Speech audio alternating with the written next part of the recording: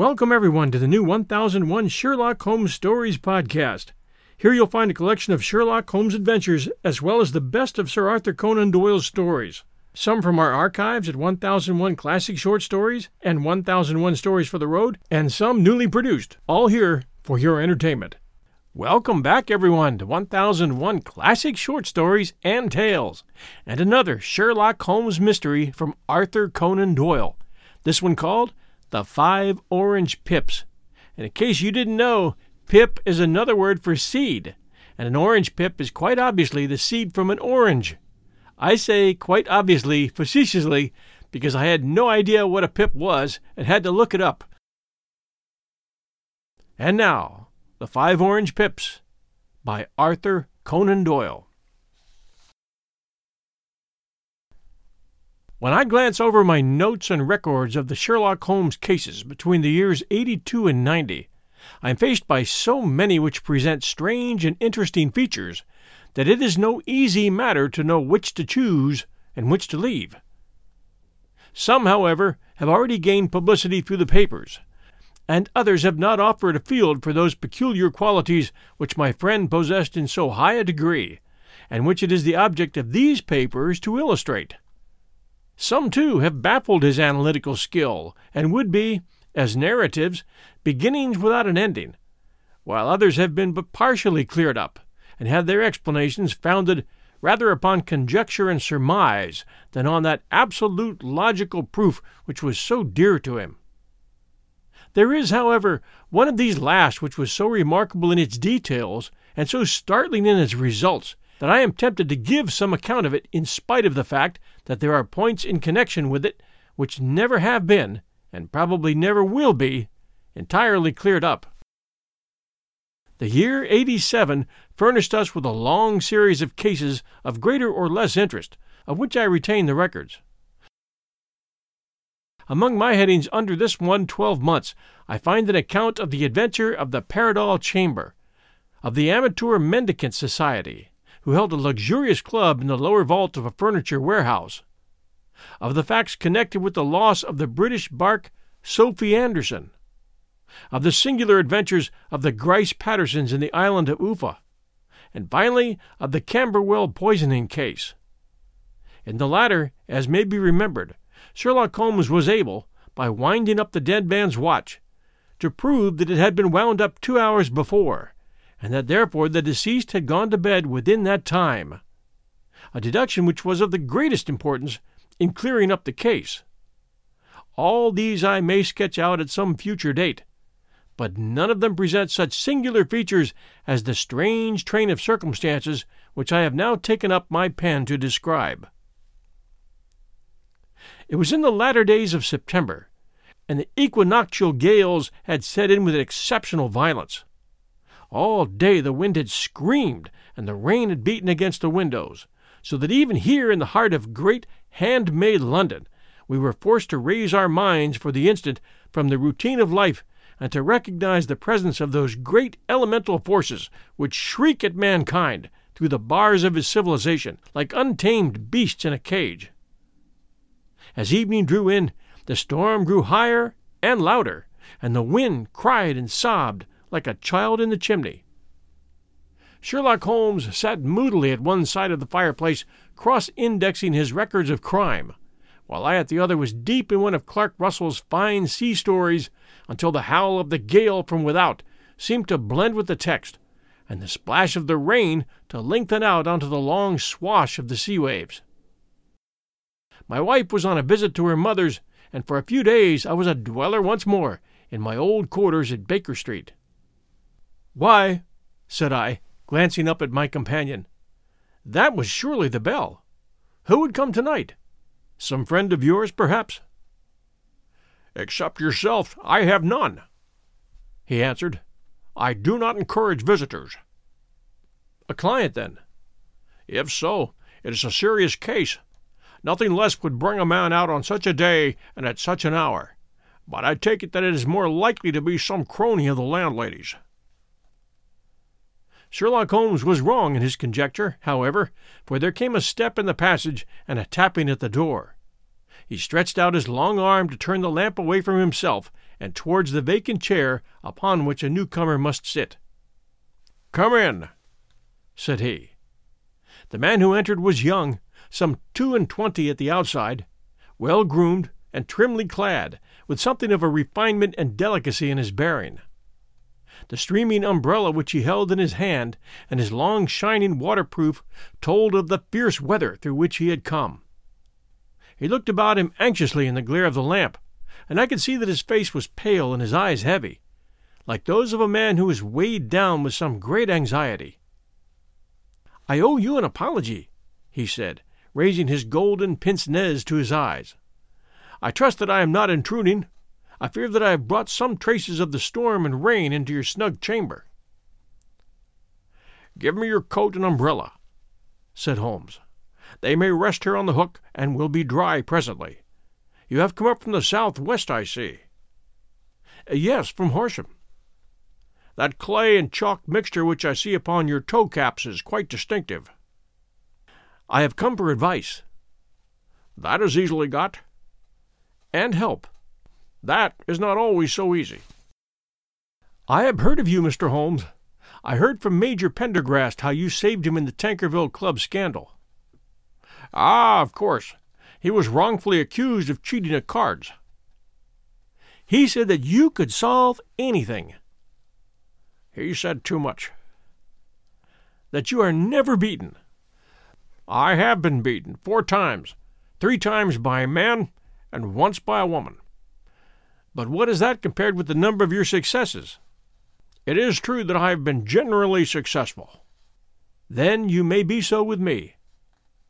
"I beg that you will draw your chair up to the fire and favor me with some details as to your case."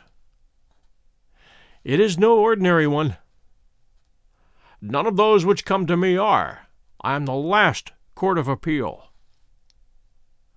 "And yet I question, sir, whether in all your experience you've ever listened to a more mysterious and inexplicable chain of events than those which have happened in my own family." "You fill me with interest," said Holmes. "Pray give us the essential facts from the commencement, and I can afterwards question you as to those details which seem to me to be the most important." The young man pulled his chair up and pushed his wet feet out towards the blaze. "My name," said he, "is John Openshaw, but my own affairs have, as far as I can understand, little to do with this awful business. It is a hereditary matter, so in order to give you an idea of the facts, I must go back to the commencement of the affair. You must know that my grandfather had 2 sons, my uncle Elias and my father Joseph. My father had a small factory at Coventry, which he enlarged at the time of the invention of bicycling. He was a patentee of the Openshaw unbreakable tire, and his business met with such success that he was able to sell it and to retire upon a handsome competence. My uncle Elias emigrated to America when he was a young man and became a planter in Florida, where he was reported to have done very well. At the time of the war he fought in Jackson's army, and afterwards under Hood, where he rose to be a colonel. When Lee laid down his arms, my uncle returned to his plantation, where he remained for 3 or 4 years.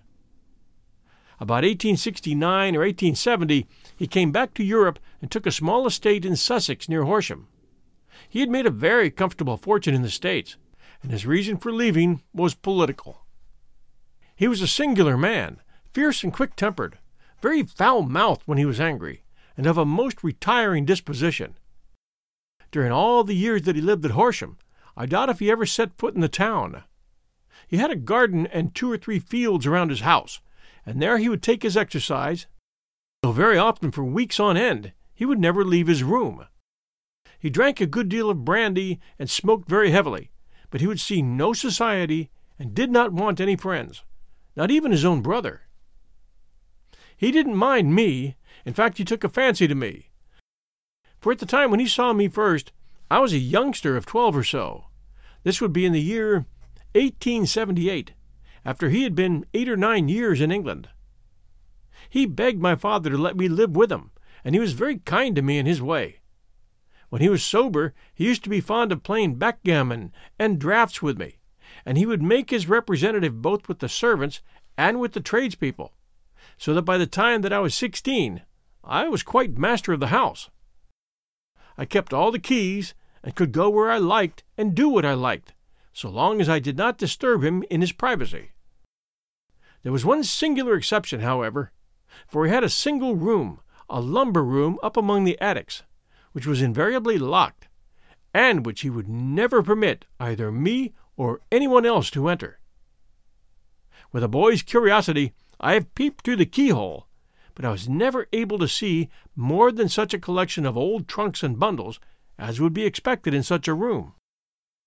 One day, it was in March 1893, a letter with a foreign stamp lay upon the table in front of the colonel's plate.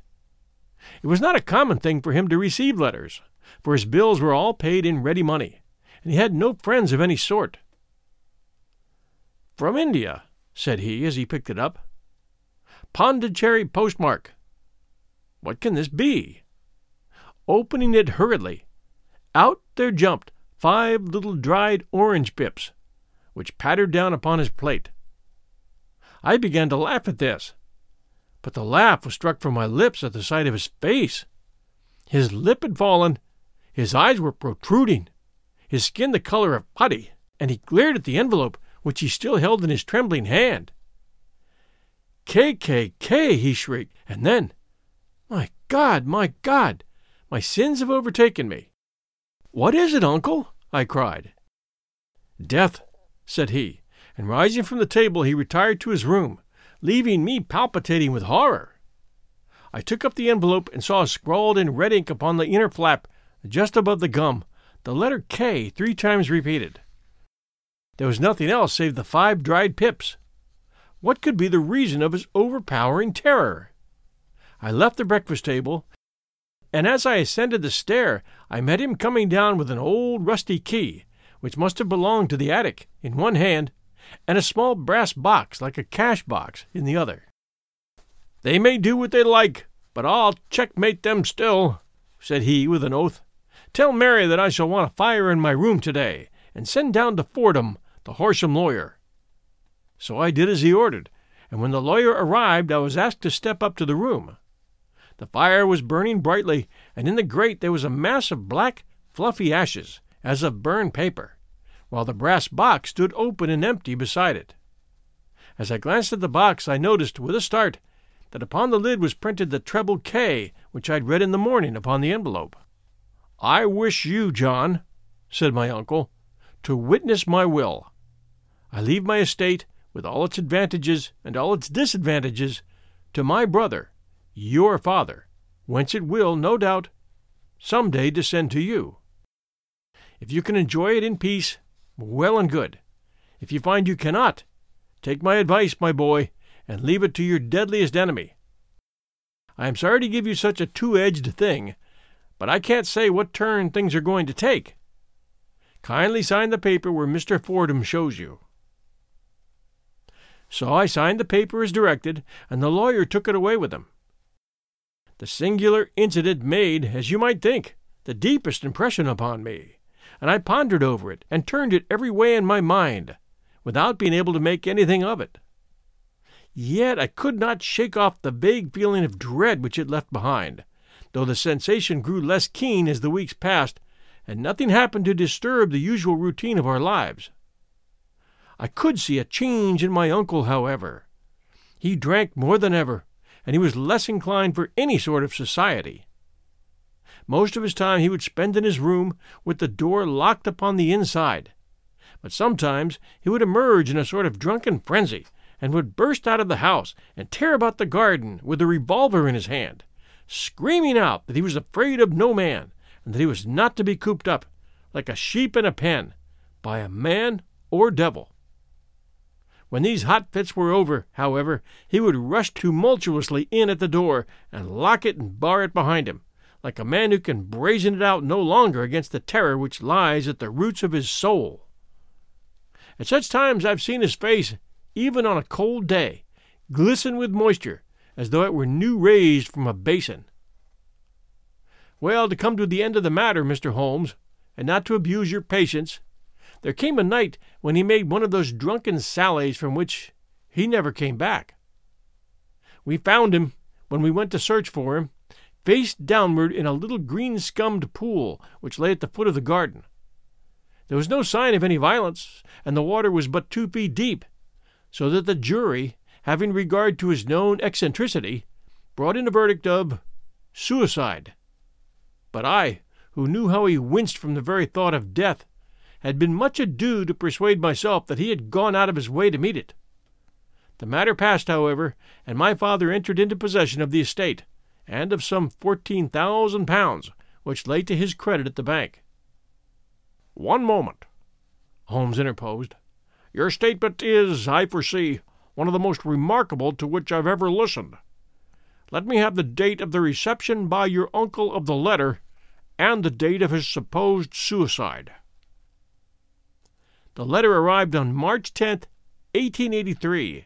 His death was 7 weeks later, upon the night of May 2nd. "Thank you. Pray proceed." When my father took over the Horsham property, he, at my request, made a careful examination of the attic, which had been always locked up. We found the brass box there, although its contents had been destroyed. On the inside of the cover was a paper label with the initials of K.K.K. repeated upon it, and letters, memoranda, receipts, and a register written beneath. These, we presume, indicated the nature of the papers which had been destroyed by Colonel Openshaw.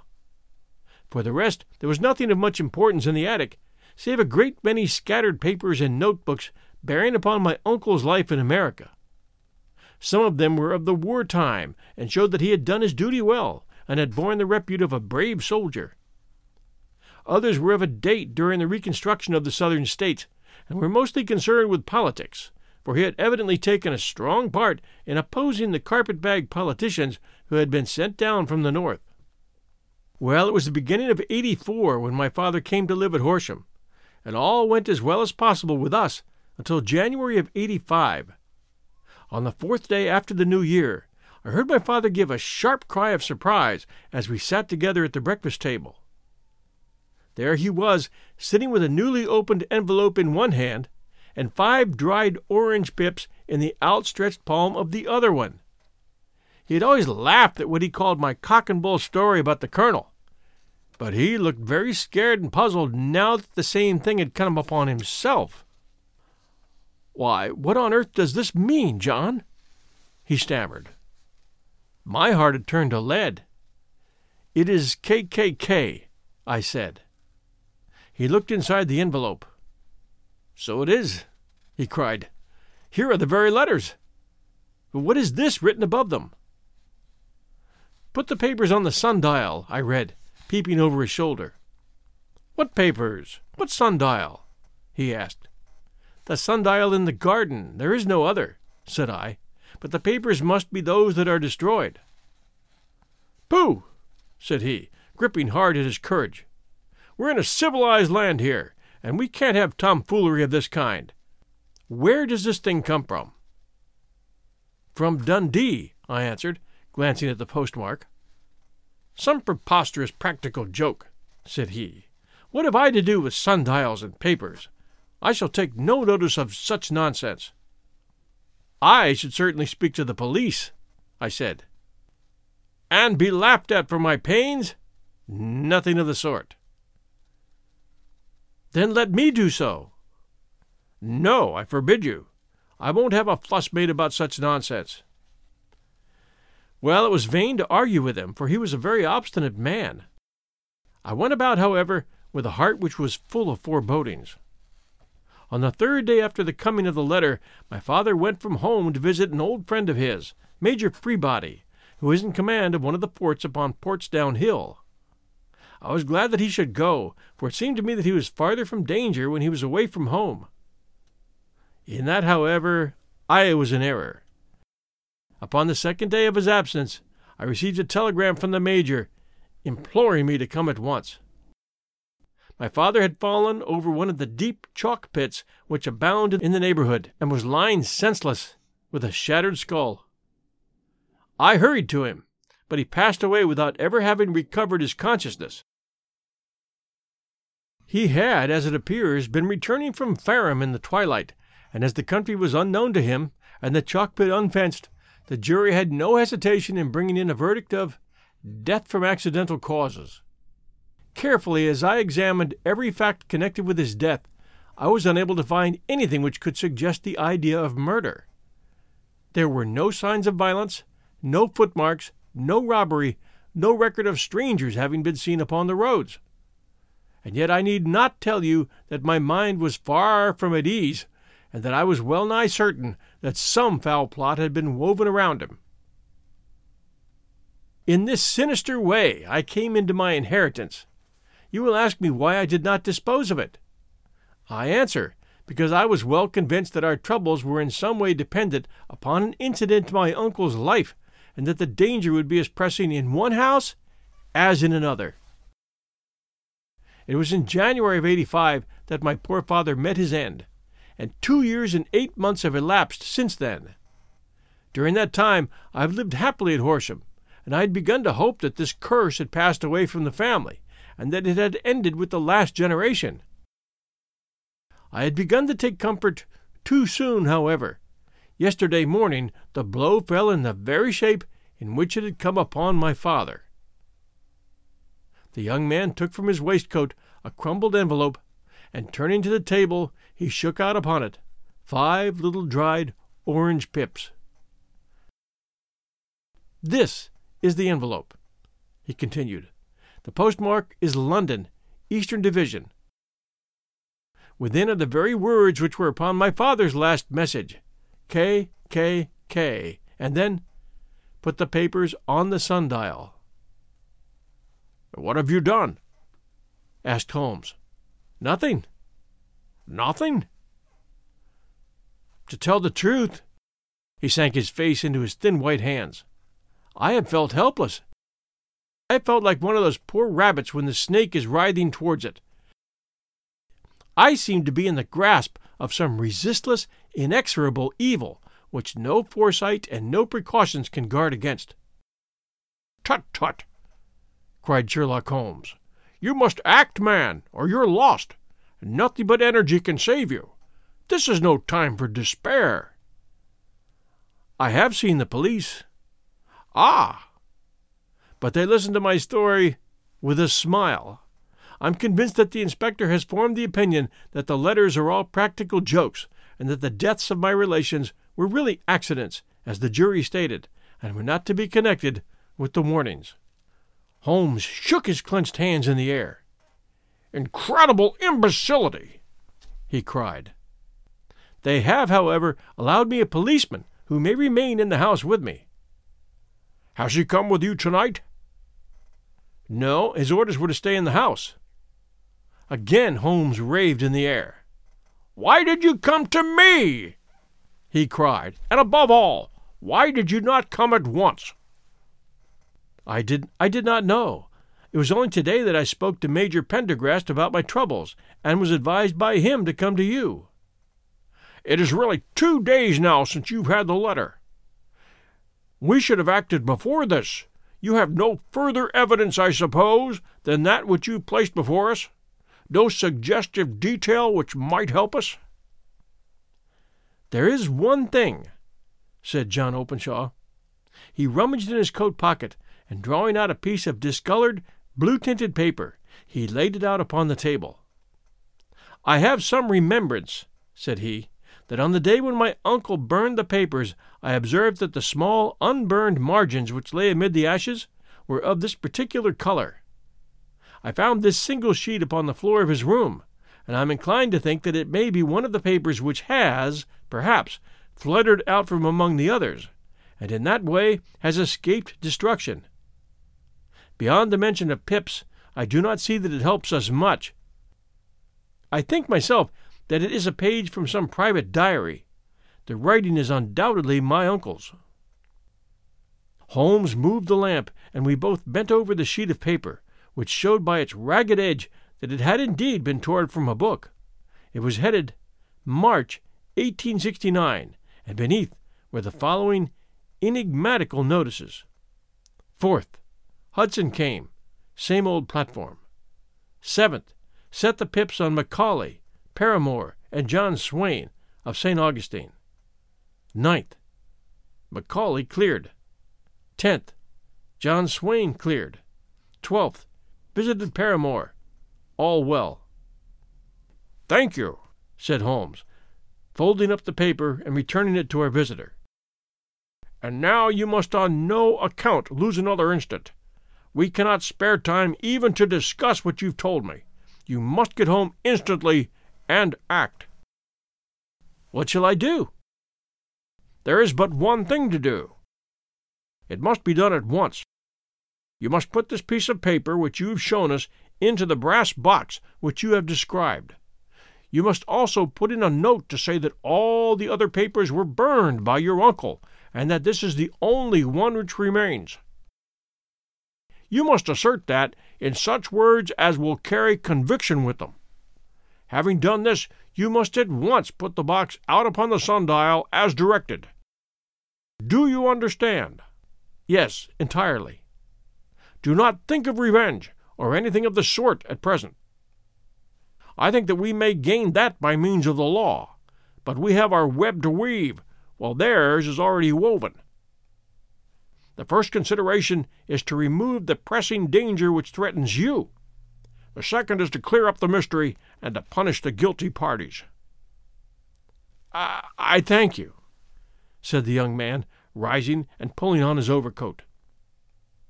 "You've given me fresh life and hope. I shall certainly do as you advise."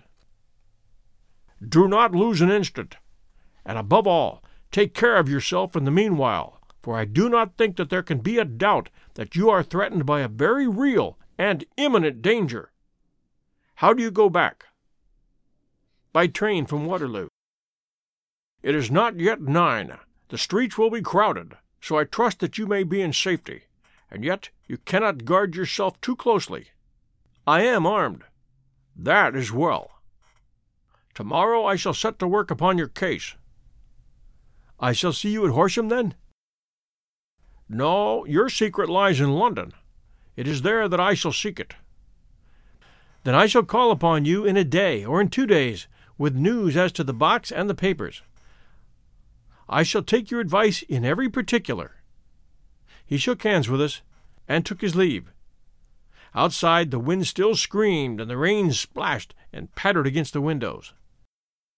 This strange, wild story seemed to have come to us from amid the mad elements, blown in upon us like a sheet of seaweed in a gale, and now to have been reabsorbed by them once more. Sherlock Holmes sat for some time in silence, with his head sunk forward and his eyes bent upon the red glow of the fire. Then he lit his pipe, and leaning back in his chair, he watched the blue smoke rings as they chased each other up to the ceiling. "I think, Watson," he remarked at last, "that of all our cases we've had none more fantastic than this." "Well, save perhaps the sign of 4. "Well, yes, save perhaps that. And yet this John Openshaw seems to me to be walking amid even greater perils than did the Sholtos. But have you," I asked, "formed any definite conception as to what these perils are?" "There can be no question as to their nature," he answered. "Well, what are they? Who is this KKK, and why does he pursue this unhappy family?" Sherlock Holmes closed his eyes and placed his elbows upon the arms of his chair, with his fingertips together. "The ideal reasoner," he remarked, "would, when he had once been shown a single fact in all its bearings, deduce from it not only all the chain of events which led up to it, but also all the results which would follow from it. As Cuvier would correctly describe a whole animal by the contemplation of a single bone, so the observer who has thoroughly understood one link in a series of incidents should be able to accurately state all the other ones, both before and after. We have not yet grasped the results which the reason alone can attain to. Problems may be solved in the study which have baffled all those which have sought a solution by the aid of their senses. To carry the art, however, to its highest pitch, it is necessary that the reasoner should be able to utilize all the facts which have come to his knowledge, and this in itself implies, as you will readily see, a possession of all knowledge which, even in these days of free education and encyclopedias, is a somewhat rare accomplishment. It is not so impossible, however, that a man should possess all knowledge which is likely to be useful to him in his work, and this I have endeavored in my case to do. If I remember rightly, you on one occasion, in the early days of our friendship, defined my limits in a very precise fashion. Yes, I answered, laughing. It was a singular document. Philosophy, astronomy, and politics were marked at 0, I remember. Botany variable, genealogy profound as regards the mud stains from any region within 50 miles of town, chemistry eccentric, anatomy unsystematic, sensational literature and crime records unique, violin player, boxer, swordsman, lawyer. Those, I think, were the main points of my analysis. Holmes grinned at the last item. Well, he said, I say now, as I said then, that a man should keep his little brain attic stocked with all the furniture that he's likely to use, and the rest he can put away in the lumber room of his library, where he can get it if he wants it. Now, for such a case as the one which has been submitted to us tonight, we need certainly to muster all our resources. Kindly hand me down the letter K of the American Encyclopedia, which stands upon the shelf beside you. Thank you. Now, let us consider the situation and see what may be deduced from it. In the first place, we may start with a strong presumption that Colonel Openshaw had some very strong reason for leaving America. Men at his time of life do not change all their habits and exchange willingly the charming climate of Florida for the lonely life of an English provincial town. His extreme love of solitude in England suggests the idea that he was in fear of someone or something. So we may assume as a working hypothesis that it was fear of someone or something which drove him from America. As to what it was he feared, we can only deduce that by considering the formidable letters which were received by himself and his successors. Did you remark the postmarks of those letters? Yeah, the first was from Pondicherry, the second from Dundee, and the third from London. From East London. What do you deduce about that? Well, they're all seaports. That the writer was on board of a ship. Excellent. We have already a clue. There can be no doubt that the strong probability, is that the writer was on board of a ship. And now let us consider another point. In the case of Pondicherry, 7 weeks elapsed between the threat and its fulfillment. In Dundee, it was only some 3 or 4 days. Does that suggest anything? Maybe a greater distance to travel? But the letter had also a greater distance to come. Then I don't see the point. There is at least a presumption that the vessel in which the man or men are is a sailing ship. It looks as if they always send their singular warning or token before them when starting upon their mission. You see how quickly the deed followed the sign when it came from Dundee? If they had come from Pondicherry in a steamer, they would have arrived almost as soon as their letter. But as a matter of fact, 7 weeks elapsed. I think that those 7 weeks represented the difference between the mail boat which brought the letter and the sailing vessel which brought the writer. It is possible. More than that, it is probable. And now you see the deadly urgency of this new case, and why I urged young Openshaw to caution. The blow has always fallen at the end of the time which it would take the senders to travel the distance. But this one comes from London, and therefore we cannot count upon delay. Good God! I cried. What can it mean, this relentless persecution? The papers which Openshaw carried are obviously of vital importance to the person or persons in the sailing ship. I think that it is quite clear that there must be more than one of them. A single man could not have carried out 2 deaths in such a way as to deceive a coroner's jury. There must have been several in it, and they must have been men of resource and determination. Their papers they mean to have, be the holder of them who it may. In this way, you see, KKK ceases to be the initials of an individual and becomes the badge of a society. But of what society? Have you never, said Sherlock Holmes, bending forward and sinking his voice, have you never heard of the Ku Klux Klan? I never have. Holmes turned over the leaves of the book upon his knee. Here it is, he said presently.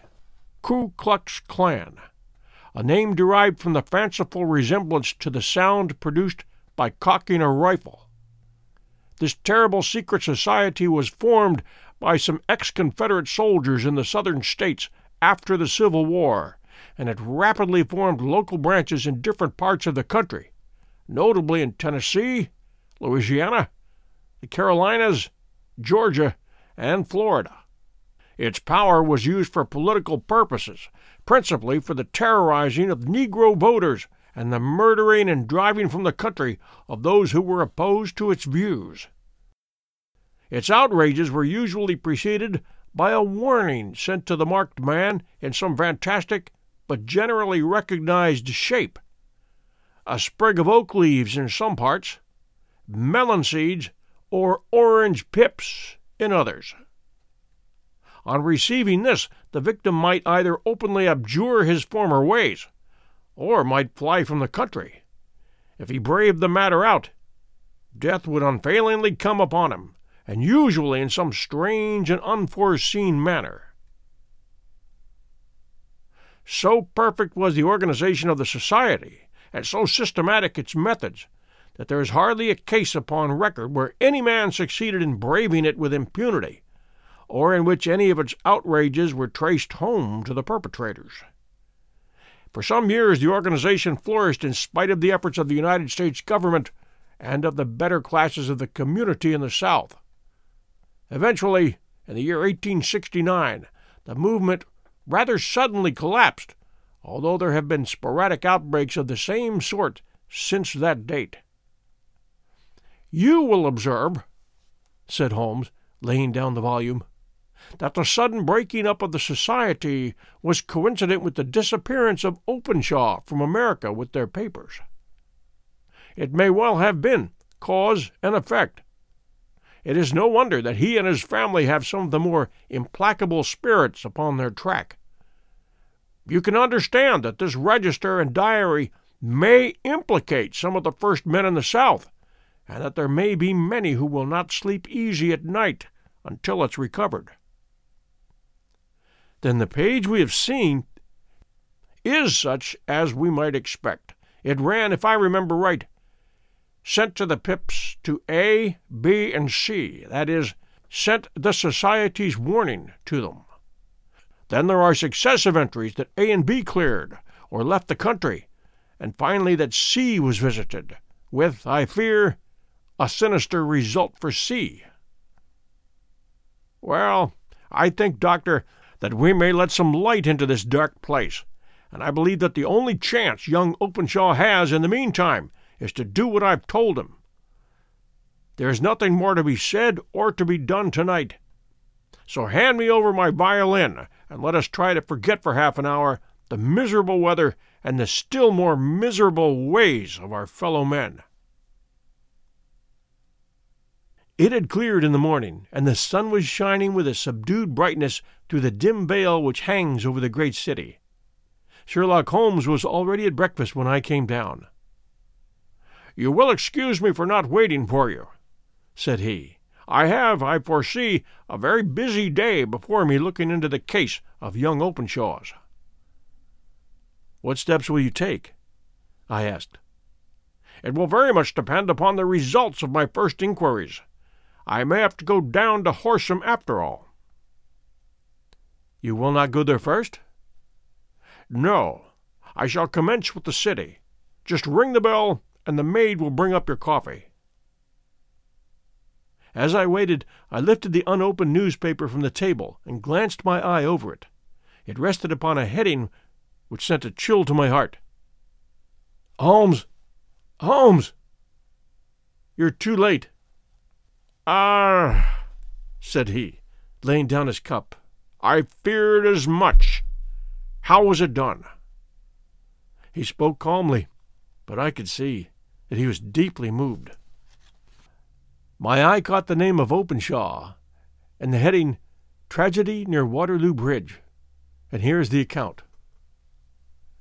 Between 9 and 10 last night, Police Constable Cook of the H Division, on duty near Waterloo Bridge, heard a cry for help and a splash in the water. The night, however, was extremely dark and stormy, so that, in spite of the help of several passers-by, it was quite impossible to effect a rescue. The alarm, however, was given, and by the aid of the water police, the body was eventually recovered.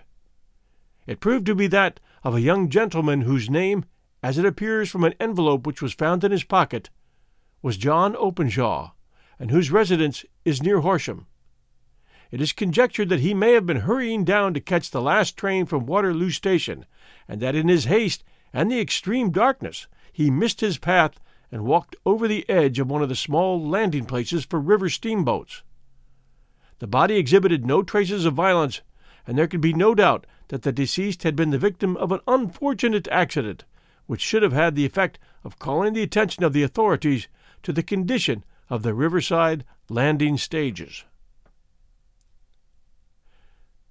We sat in silence for some minutes, Holmes more depressed and shaken than I had ever seen him. "That hurts my pride, Watson," he said at last. "It's a petty feeling, no doubt, but it hurts my pride. It becomes a personal matter with me now, and if God sends me health, I shall set my hand upon this gang. That he should come to me for help, and that I should send him away to his death!" He sprang from his chair and paced about the room in uncontrollable agitation, with a flush upon his sallow cheeks and a nervous clasping and unclasping of his long, thin hands. "They must be cunning devils!" he exclaimed at last. "How could they have decoyed him down there? The embankment's not on the direct line to the station. The bridge, no doubt, was too crowded, even on such a night, for their purpose. Well, Watson, we shall see who will win in the long run. I'm going out now." "To the police?" "No, I shall be my own police. When I've spun the web, they may take the flies, but not before." All day I was engaged in my professional work, and it was late in the evening before I returned to Baker Street. Sherlock Holmes had not come back yet. It was nearly 10 o'clock before he entered, looking pale and worn. He walked up to the sideboard, and tearing a piece from the loaf, he devoured it voraciously, washing it down with a long draught of water. "You are hungry," I remarked. "Starving. It had escaped my memory. I have had nothing since breakfast." "Nothing?" "Not a bite. I had no time to think of it." "And how have you succeeded?" "Well." "You have a clue?" "I have them in the hollow of my hand. Young Openshaw shall not long remain unavenged. Why, Watson, let us put our own devilish trademark upon them. It is well thought of." "What do you mean?" He took an orange from the cupboard, and tearing it to pieces, he squeezed out the pips upon the table. Of these he took 5 and thrust them into an envelope. On the inside of the flap he wrote, "S.H. for J.O." Then he sealed it and addressed it to Captain James Calhoun, Bark, Lone Star, Savannah, Georgia. "That will await him when he enters port," said he, chuckling. "It may give him a sleepless night. He will find it as sure as a precursor of his fate as Openshaw did before him." "And who is this Captain Calhoun?" "The leader of the gang. I shall have the others, but he first." How did you trace it?" He took a large sheet of paper from his pocket, all covered with dates and names. "I've spent the whole day," said he, "over Lloyd's registers and files of the old papers, following the future career of every vessel which touched at Pondicherry in January and February in '83. There were 36 ships of fair tonnage which were reported there during those months. Of these, one, the Lone Star, instantly attracted my attention, since, although it was reported as having cleared from London, the name is that which is given to one of the states of the Union." "Texas, I think." "I was not and am not sure which, but I knew that the ship must have American origin." "What then?" "I watched the Dundee records, and when I found that the bark Lone Star was there in January of '85, my suspicion became a certainty. I then inquired as to the vessels which lay at present in the port of London." "Yes?" "The Lone Star had arrived here last week. I went down to the Albert dock and found that she'd been taken down the river by early tide this morning, homeward bound to Savannah. I wired to Gravesend and learned that she had passed some time ago, and as the wind is easterly, I have no doubt that she is now past the Goodwins and not very far from the Isle of Wight." "What will you do, then?" "Oh, I've had my hand upon him. He and the 2 mates are, as I learn, the only native-born Americans in the ship. The others are Finns and Germans. I know also that they were all 3 away from the ship last night. I had it from the stevedore who's been loading their cargo. By the time their sailing ship reaches Savannah, the mailboat will have carried this letter, and the cable will have informed the police of Savannah that these 3 gentlemen are badly wanted here upon a charge of murder." There is ever a flaw, however, in the best laid of human plans, and the murderers of John Openshaw were never to receive the orange pips which would show them that another, as cunning and resolute as themselves, was upon their track. Very long and very severe were the equinoctial gales that year. We waited long for news of the Lone Star of Savannah, but none ever reached us. We did at last hear that somewhere far out in the Atlantic a shattered stern post of a boat was seen swinging in the trough of a wave, with the letters L.S. carved upon it. And that is all which we shall ever know of the fate of the Lone Star. Thank you for joining us at 1001 Classic Short Stories and Tales. And you Apple listeners, we love new reviews. So if you get a chance, please grab your Apple iTunes password and take a moment to send us a review.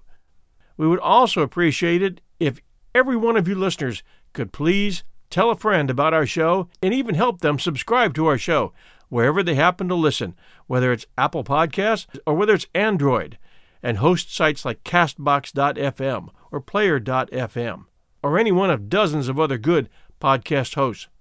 We would appreciate you taking the time to do that because it really helps our show grow.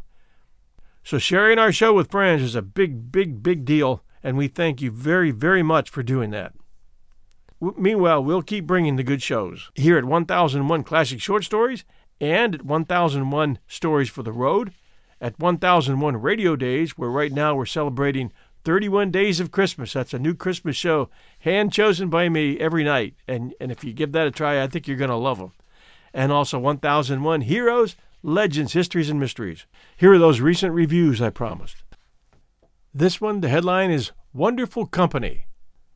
I listened to the show. Meanwhile, I'm working on watercolors, and I found great company in the host voice and the stories. Great selection of classics. Greetings from Costa Rica. And that one from Javier Marin Arts via Apple Podcast, Costa Rica. And this one, thrilling.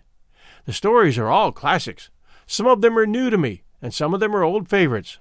Some stories are long, perfect for driving, exercising, or chores. Other stories are short, perfect for bedtime. The narrator's voice is familiar, comforting, and engaging. He genuinely laughs at the funny parts and makes me cringe during the scary stories. And this one, true entertainment.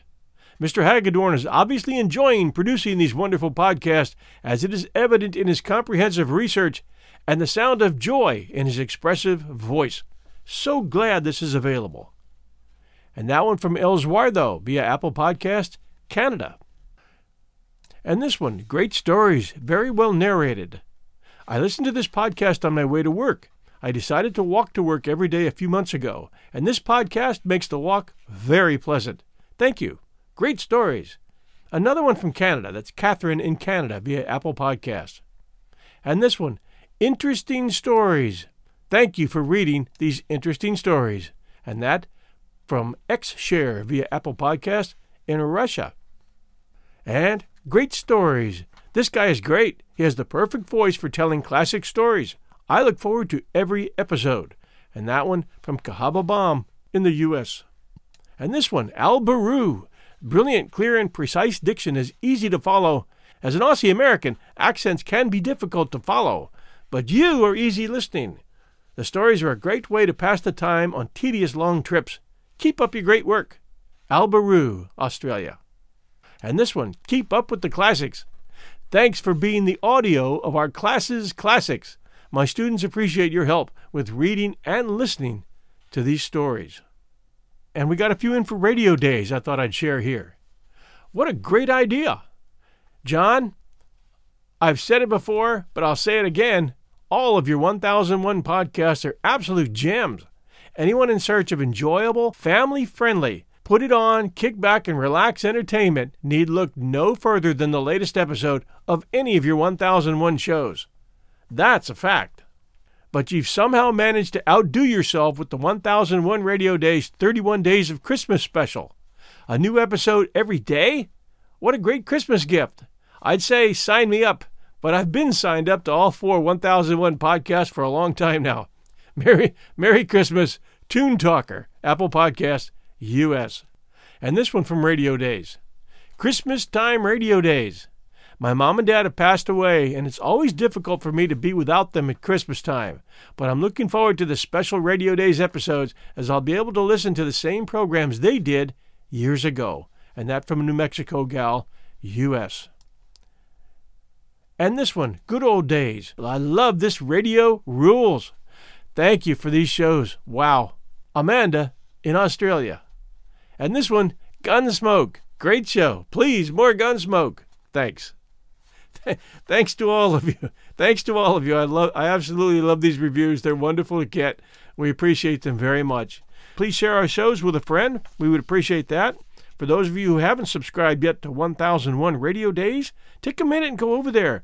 It doesn't matter whether you're 12 years old or 72 years old. I think you're going to find these shows are fun to listen to no matter what the age or no matter what your background or no matter what country you're in. And we thank all of you worldwide for being such great fans of 1001 in our shows. Thanks a lot. Share with a friend. We'll see you soon.